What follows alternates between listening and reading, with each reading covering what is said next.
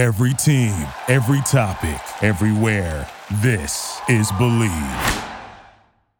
Before we get started with today's show, I want to tell you guys about betonline.ag. It's time for the playoffs. It's time to decide who's going to Vegas. Will it be Baltimore, Miami, Kansas City, or Buffalo coming out of the AFC? Is it going to be San Francisco, Dallas, Detroit even coming out of the NFC? Pick your two conference champions, parlay it, and remember, get your 50% welcome bonus on that first parlay using our promo code BLEAV, B-L-E-A-V, when you use the link in the description to this episode at BetOnline Sportsbook. BetOnline, where the game starts.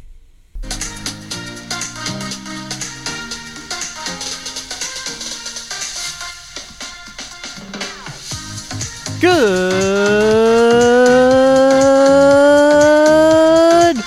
morning, good evening, good afternoon, or good night.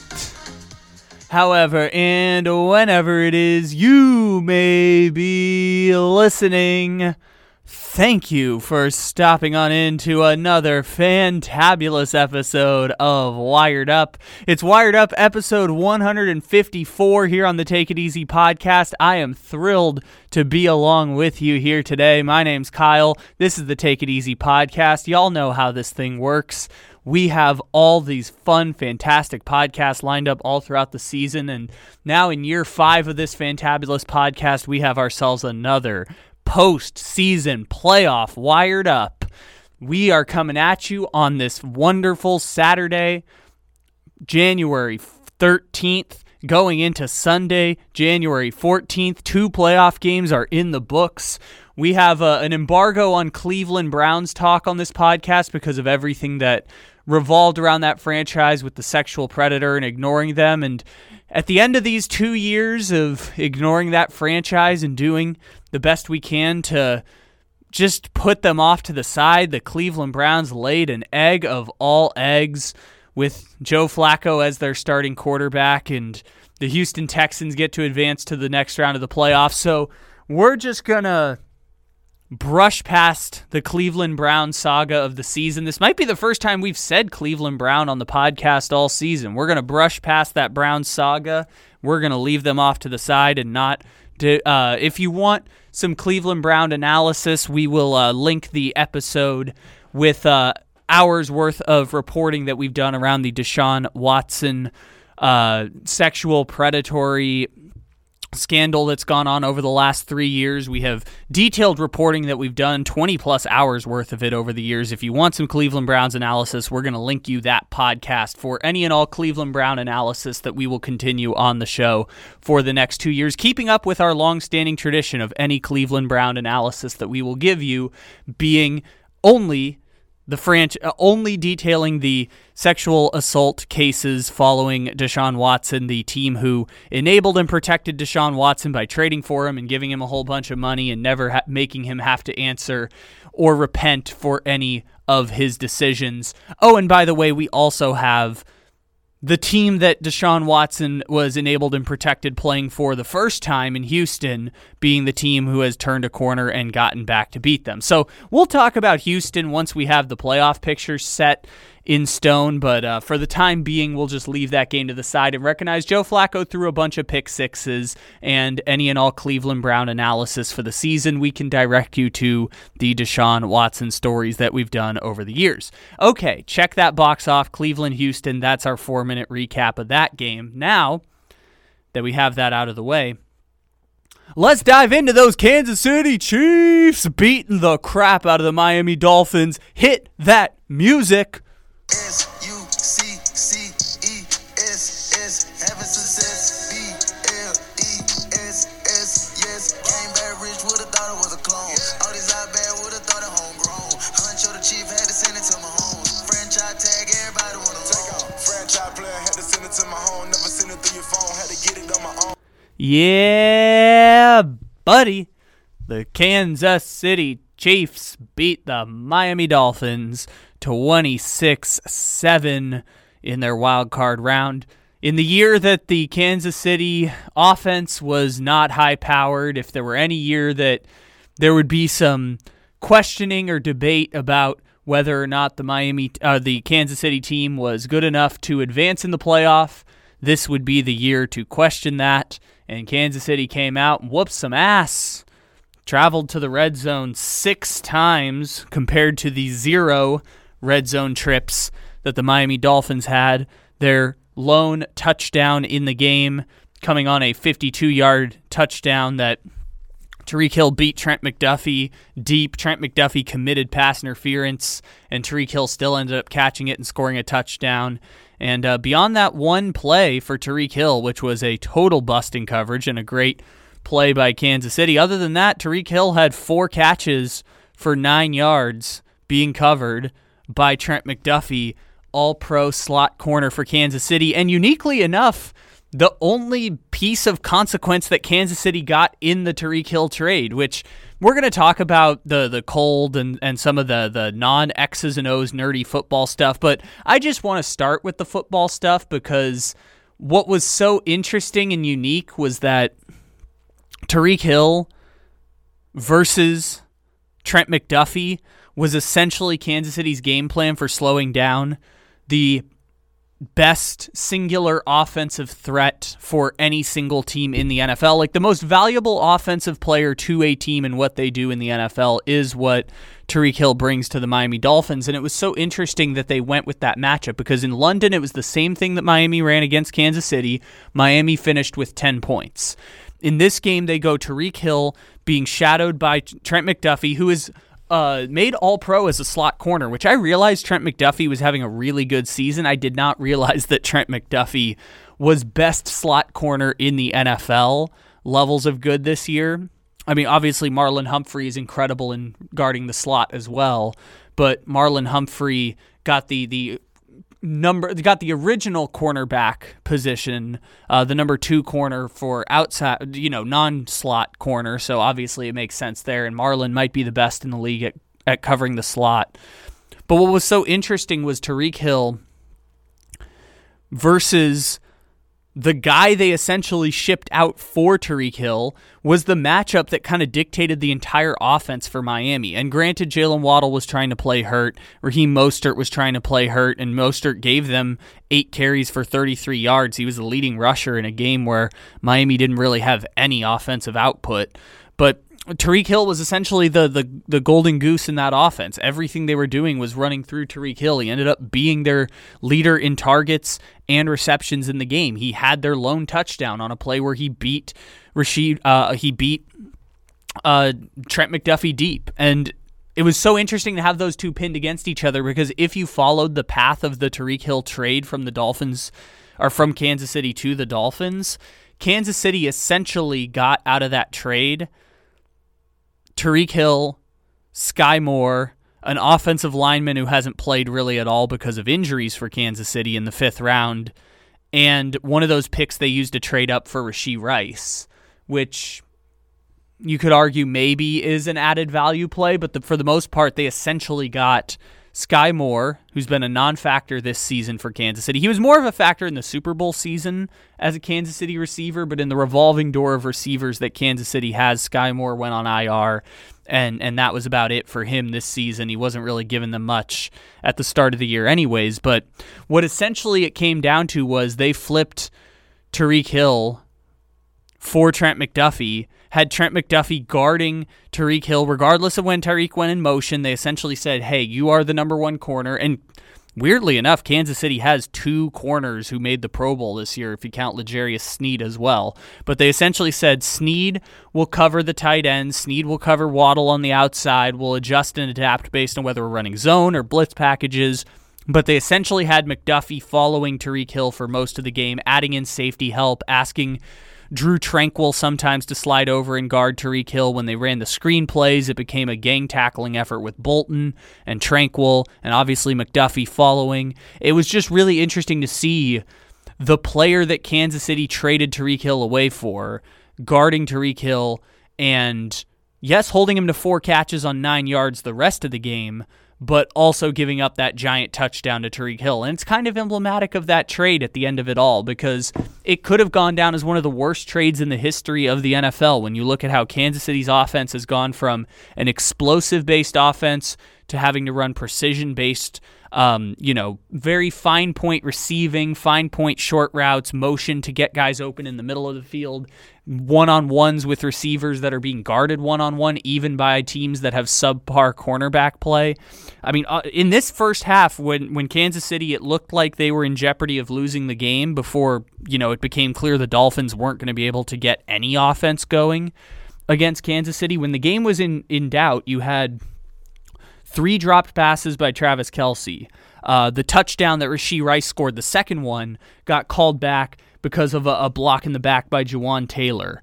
There was that missed pass interference call where they were holding on, I believe it was Hardman, and everyone knew it was a penalty and no one called it a penalty. Like, those little mistakes and those little, the same things we've been saying all year with Kansas City's offense. Dropped passes, receivers not getting open in space, penalties by Juwan Taylor and the offensive line.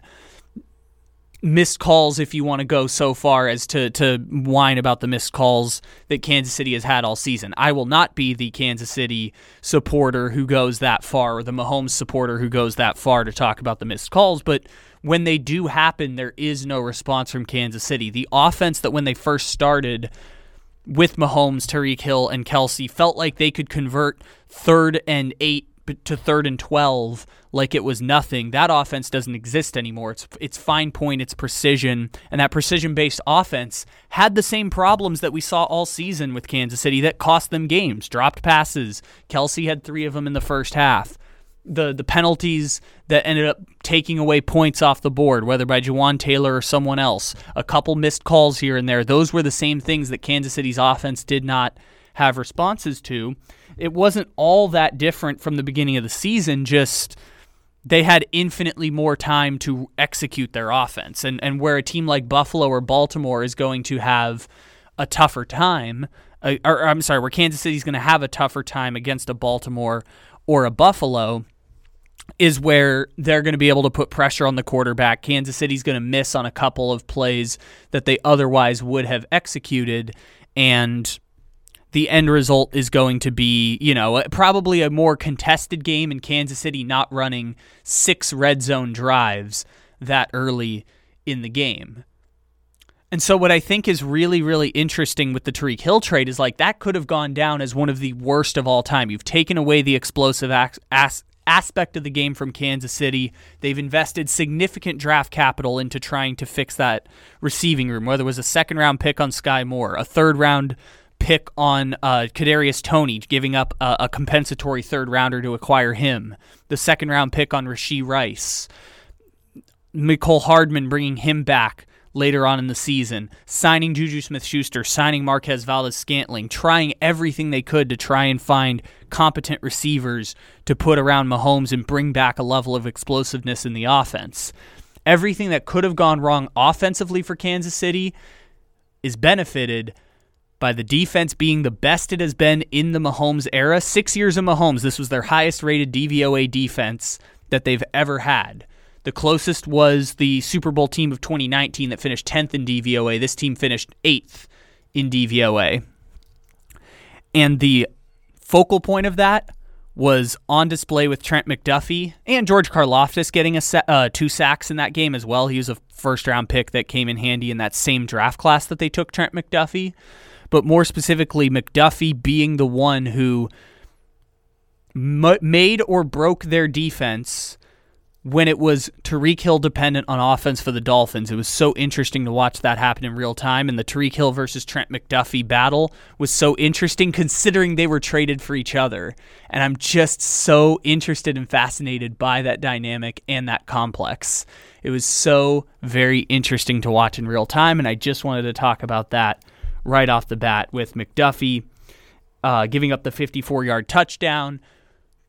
Was the only offensive output the Dolphins found the entire game, because, whoo boy, that Dolphin offense was stinky in that game. The Dolphins began the game 0 for 7 on third down conversions. That was through the first 3 quarters of the game when the game still had a chance of winning. 0 for 7 on third down conversions. 4 punts. 1 for 2 on the fourth down conversions. One of them, by the way, the failed fourth down conversion, a breakup by Trent McDuffie when the score was still 10-7. Giant swing in the game when it looked like the Dolphins still had a chance to come back in that game. Broke up on the Kansas City side of the field by Trent McDuffie looking for Tyreek Hill. 1 for 2 on fourth down conversions, and the interception that Tua threw in the first quarter over the head of Jalen Waddle into the arms of Mike Edwards. That was on a third down. Failed third downs led to punts. Failed third downs led to a converted fourth down and a failed fourth down. It was bad for the Dolphins out there. Like I said earlier, Dolphins 0 trips to the red zone. Kansas City comparatively had 6. The Dolphins defense did not have answers for Kansas City because they could not get pressure. And this is just the simplest thing that we have said ever since Patrick Mahomes got into the league. Patrick Mahomes' gift, the thing that Patrick Mahomes does that gives him this great competitive advantage ever since he first got into the league, the great competitive advantage for Patrick Mahomes comes from Patrick Mahomes being able to buy more time in the pocket than any quarterback in the NFL, and by virtue of more time in the backfield. Doesn't necessarily have to be in the pocket, just using his athletic ability to give them more time than any other quarterback in the NFL. And if you have more time than any other quarterback in the NFL, you will have receivers who will be able to get open more frequently than any other team in the NFL. And with a highly precise quarterback who also has a big arm, you are going to be able to have an offense that is top 5 in the NFL every single year that Patrick Mahomes has been in the league. And what was so interesting tonight was that we just went back to the basics of Patrick Mahomes from 2019 and 2020, which was they got no pressure on Patrick Mahomes. He averaged a full second more in the backfield from snap to throw than he had in his entire season average. So much time in the pocket to be able to execute, so much time buying plays.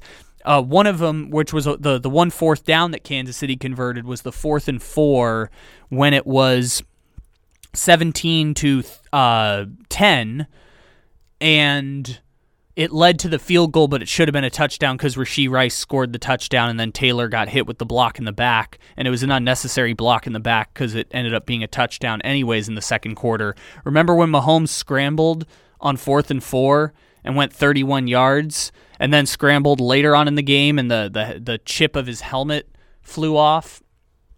Patrick Mahomes went through both of those runs having over 5 seconds in the backfield to execute those plays. And so from the Miami defensive side of the ball, the reason Kansas City was able to get to the red zone 6 times was they got no pressure on Patrick Mahomes. Mahomes took no sacks in the entire game, and the Dolphins ended up letting 6 drives go into the red zone. 4 of them ended in field goals. 2 of those field goals were self-inflicted mistakes by Kansas City, and it didn't even matter whether they kicked field goals or scored touchdowns, because the Dolphins had 0 trips to the red zone. And if you have 0 and they have 6, there's basically no way to come back from that, no matter how many crazy fluke plays or deep explosive touchdowns you have in the game. It's just not gonna work out for you. And so the Dolphin offense was having a rough day, and the Dolphin defense was more explainable. I saw a tweet that Mina Kimes reposted that was basically saying the Dolphins were missing 5 starters on one side of the ball, and based on the performance of the game, you weren't 100% sure which side of the ball was missing 5 starters. Because that offense at times looked worse than that defense for the Dolphins, and that's not saying a whole lot because the Dolphin defense was not playing good at all. No pressure on Mahomes. They were starting 2 players on the defensive edge that they had signed within the last month. Melvin Ingram and Justin Houston, who they signed, I think, right before the last game of the season. Melvin Ingram and Justin Houston were the 2 edge rushers that were trying. In the Lord's year 2024, Melvin Ingram and Justin Houston were the edge rushers that the Dolphins were trying to throw at Kansas City. And by the way, the one really good pass rusher in there with Christian Wilkins had a pretty good game. I assume his PFF grades will look pretty good at the end of the game. Rushing-wise, Kansas City was not super effective. They had fewer yards. Pacheco had fewer yards per carry than Mostert had during the game. And if not for Patrick Mahomes getting that 28-yarder on fourth down, their rushing numbers would have been just as comparable to the Miami Dolphins' rushing numbers. Achane was totally ineffective, but you know who else was ineffective? Pacheco, Edwards-Helaire. Christian Wilkins was playing great. His PFF grades are going to look fantastic. But he also had that dumb roughing the passer where he just pushed Patrick Mahomes down at the end, and it ended up leading to a touchdown, which the game might have been over at that point. But regardless, that little roughing the passer at the end did not go the way of Christian Wilkins, and that might be the thing that people remember coming out of the game. But Christian Wilkins was great, man. The edge rushers were not, and there was only but so much they could do trying to catch Kansas City in that game. Also, cornerback-wise, just nothing for either guy, Rashee Rice or Travis Kelce. Over 50% of Mahomes' targets, by the way, went to either Rashee Rice or Travis Kelce, which is just the most telltale sign I can point to of, buddy, they knew what was wrong this year, and when push came to shove in the playoffs, they knew what they were doing. They said, it's Rashee Rice, it's Kelce, the rest of y'all, we're going to have to scheme open every now and again, but it was one catch for Noah Gray, one catch for Valdez-Scantling, one catch for Richie James. Hardman, they tried to hit deep a couple times because Lord knows they weren't going to try and hit Valdez-Scantling deep anymore. They essentially said, if you ain't Rashee Rice and you ain't Travis Kelce, you are not getting the football. And they might have to be a little bit more creative against Baltimore because Baltimore can have Marlon Humphrey shadow Rashee Rice if push comes to shove. But god damn, it was a tough performance for the rest of it was Kansas City essentially saying, look, it's those two guys and that's it. I have not 50% of the offense 50% of the passing game going through two players is like Philadelphia Eagle averages for a good portion of the season. That is wild out here. Wild how bad they have been up to this point, the rest of those receivers. And good for Kansas City for acknowledging that was the case. Maybe they were able to do that more because they were playing against the Dolphins, who their only healthy player in the secondary was Jalen Ramsey, and Jalen Ramsey had a real tough time trying to guard Rashee Rice and also get schemed open on some of these other plays. But it was a tough game for them to kind of navigate and work through on the defensive side of the ball. Kansas City moves on. Kansas City had so many things. This feels a little bit sporadic, just kind of throwing stuff at the wall here. But I feel like we hit on the most important points here that I wanted to drive home, which was the nerdy Tyreek Hill versus Trent McDuffie stuff. Kansas City getting 6 red zone trips compared to the 0. The Dolphins offense going 0 for 7 on third downs. Dolphins defense just having no pass rush at their disposal, and having no pass rush at their disposal meant Mahomes had as much time as he had before. They could execute plays because guys were getting open when they had long time available to work with, and when Kansas City had long time available to work with, they decided we are throwing exclusively to Rashee Rice and Travis Kelce, who had more yards of receiving by themselves than Tua Tagovailoa had passing yards in the entire game. Rashee Rice and Travis Kelce, 15 catches, 201 receiving yards. Tua Tagovailoa, 20 completions, 199 passing yards. Kansas City smoked them. That's all the nerdy football analysis that I have. Some of the other funny things that just went on for that game. One, Cold-ass football in cold-ass Kansas City was great. White people were shirtless because white people see an opportunity to get frostbite and want to show that they, too, can brave the elements. I think that one Viking guy... when the Seahawks played the Vikings a few years ago and Blair Walsh missed the 32-yard field goal, when that one Viking fan showed up shirtless to the -6-degree game in Minnesota, I think that started a trend for cold games having shirtless fans, but more specifically having shirtless white people, because that dude at the Viking playoff game in 2015 feels like a trendsetter in hindsight now, because that dude ended up having an amazing time at that game, became a living legend, and now you had like 3 dudes in Miami hats and Miami beanies, shirtless, frostbitten, out at that Kansas City versus Miami game. If not for like obligations, I would have totally bought a $100 plane ticket, flown to Kansas City, gone to that $45 game, bought a $100 hotel room, made a $350 trip out of it, done content from the road. Maybe we would have had some sponsors come through and put together that incredible podcast. I mean, it just was so silly and so fun and so cold that we had Taylor Swift doing the swag surf. That was the funniest moment for me, I think, was Taylor Swift doing the swag surf on the Dolphins, who were essentially down for the count by that point. It was just absolutely incredible, absolutely funny to watch in real time. God, it was just, there's so much funny, so much good stuff coming out of that game. My favorite post that I had at the end of the game, and it's so... You guys know my history if you've been listening to the podcast long enough, but if you're new to this thing, we grew up in San Diego. When we grew up in San Diego, we rooted for the Chargers. Chargers left San Diego when I was 17 years old. 16 years old, actually, because when I turned 17 a year and a half later, started rooting for Patrick Mahomes. Patrick Mahomes was very fun and very cool. Started rooting for Kansas City. Kansas City won the Super Bowl in 2019. Been a supporter of Kansas City ever since because I love me some Patrick Mahomes. Big Daddy Patty had himself a hell of a game, and he now has 12 career playoff wins. Now his 6th season as Kansas City quarterback. 6th season as Kansas City quarterback. Patrick Mahomes has 12 career playoff wins. The entire Charger franchise history has 12.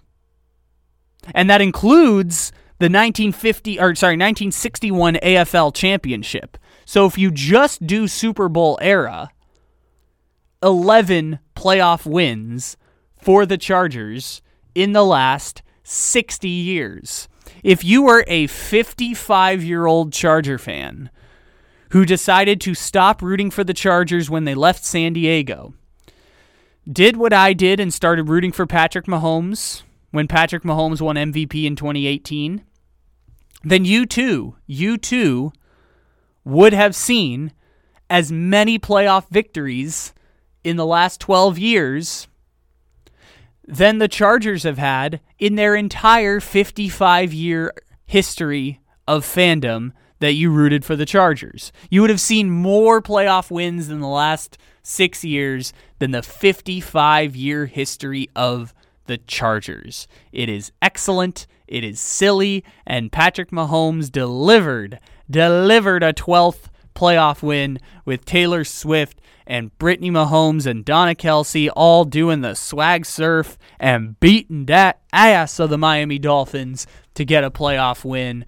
Will they end up playing Buffalo next? Most likely. Will they be able to beat Buffalo? I have no idea. They have to go on the road to play Buffalo. Why? Because Kadarius Toney's ass lined up offsides. If Kadarius Toney didn't line up offside, Kansas City would have been hosting Buffalo in next week's playoff game. But now Kansas City has to go to Buffalo, a better defense who will be able to get a pass rush on Patrick Mahomes and more likely than not have receivers who will be able to be schemed open against Trent McDuffie, L'Jarius Sneed, Drew Tranquill, Nick Bolton, and that Kansas City secondary and linebacking unit that was so incredibly effective against the Miami Dolphins, but was not as incredibly effective on the flip side this time.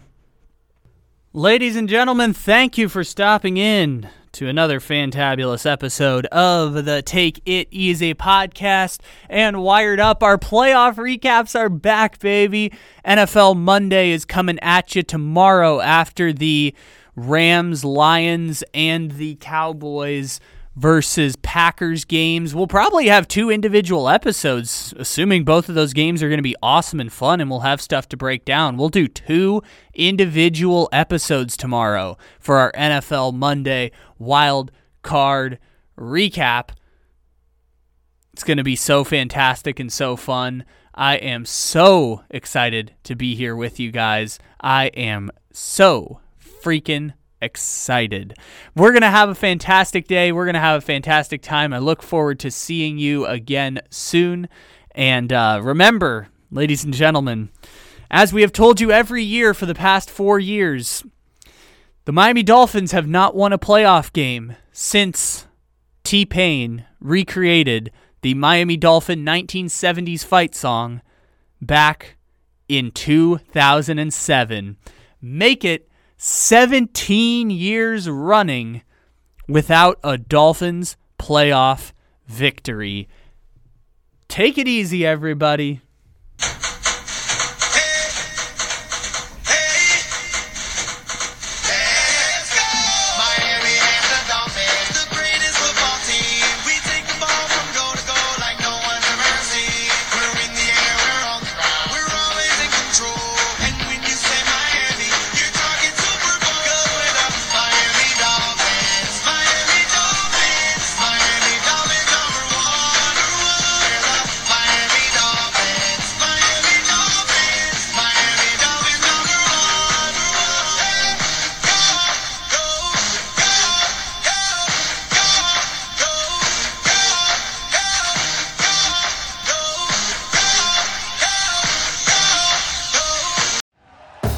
Thank you for listening to Believe.